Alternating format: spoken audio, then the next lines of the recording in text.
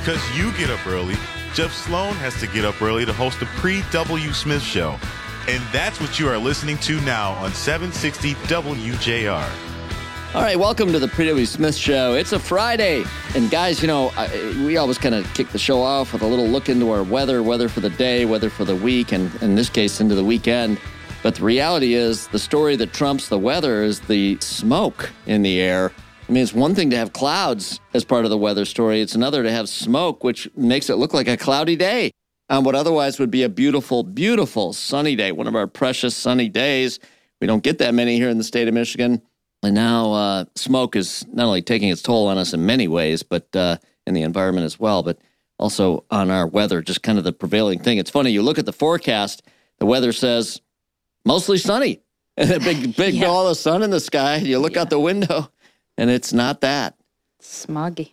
Smoggy indeed. Mm-hmm. Actually, dangerously so. What did we report yesterday? Detroit having the 7th worst air quality in the world right now. Worse than many of the, third world country conditions, that some places in the world have. Detroit now substantially worse in terms of its air quality.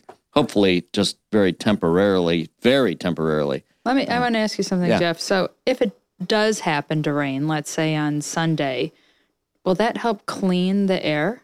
Yeah, so a couple things about that. Good question. Number one, it'll help if it's enough of a rain to perhaps stem the fires. That's one thing. Yeah. And that will help ultimately then lead to clearing of the air.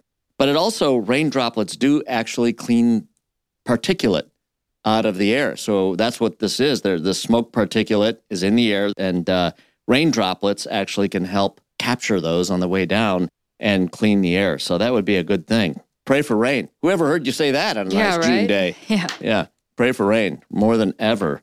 It used to be, a week or two ago, we were lamenting the fact we need a little rain just for our petunias, right, Kristin? That's right. That's right. Now that's one thing. I'm happy to have it clean the air. There are bigger fish to fry right now, so cleaning the air comes way ahead of the cute little petunias, although not to say they're not important.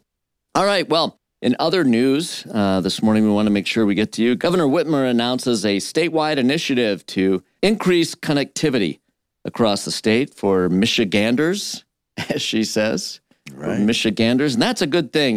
We want to make sure that in order to have a highly educated, highly equipped, and capable workforce, people in the know and having access to information they need, as well as entertainment and all the rest that goes with it, Governor Whitmer announcing an affordable connectivity program to help those who have lower income make sure they have access to high-speed internet. Great program, really important. Yeah, this is exciting. I'm actually really happy about this, especially you were thinking business, I was thinking school-age kids.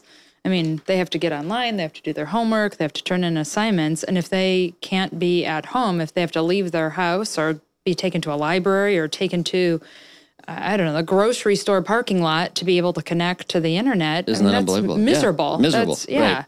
Disadvantage. Totally disadvantage. It's a disadvantage. That's right. This is great. This is really good news. Good program. Absolutely. We applaud Governor Whitmer for her initiative on the program. And how about long-term U.S. mortgage rates easing off from their 7-month high to around 6.71% this week for a 30-year fixed mortgage on average? So I guess that's good news. Are you guys picking up a little bit on some of the economic news, kind of feeling a little lighter and a little better? I don't know. It just kind of feels that way. I just read a report that maybe recession's not in the cards now. Many starting to think that way. Fed may ease off of, their aggressive rate hikes. And here we're seeing mortgages, reflecting all of that and coming down a bit. Good news for wannabe home buyers. Yeah, we need that. We need that. We really do. Especially when we want to increase our population here in Michigan. That's absolutely right. That is absolutely right. Okay, in sports, the Belmont Stakes will be run this Saturday, tomorrow. This is the third leg of the traditional Triple Crown. Of course, there won't be any Triple Crown winner this year. The same horse did not win both the Kentucky Derby and the Preakness, the first two legs of the Triple Crown. So there, as I say, there won't be any Triple Crown winner, but always fun to watch. And this race is special in that it's the mark is at the 50-year anniversary of Secretariat's great run in the Belmont. Yes, it is. 50 years. Wow, what a race that was. Huh? What a race. What an athlete that horse was. I mean, you just look at it, and the dominance is unbelievable. When you watch, like, you can go to YouTube and watch the video of Secretariat running in the Belmont. It gives you shivers. Yeah, 31 lengths. Yeah. Wow. He's running like a great machine around the backstretch where he starts to take, as the announcer called when he called the race. That's the way he described it. And everyone was in shock. Right. Everyone was in shock.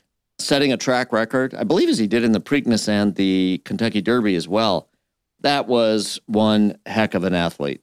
Yeah. Secretariat, the greatest runner, in my opinion anyway, in the thoroughbred breed, in the Triple Crown. Seems like yesterday, too. I can't believe it's 50 years. I remember it.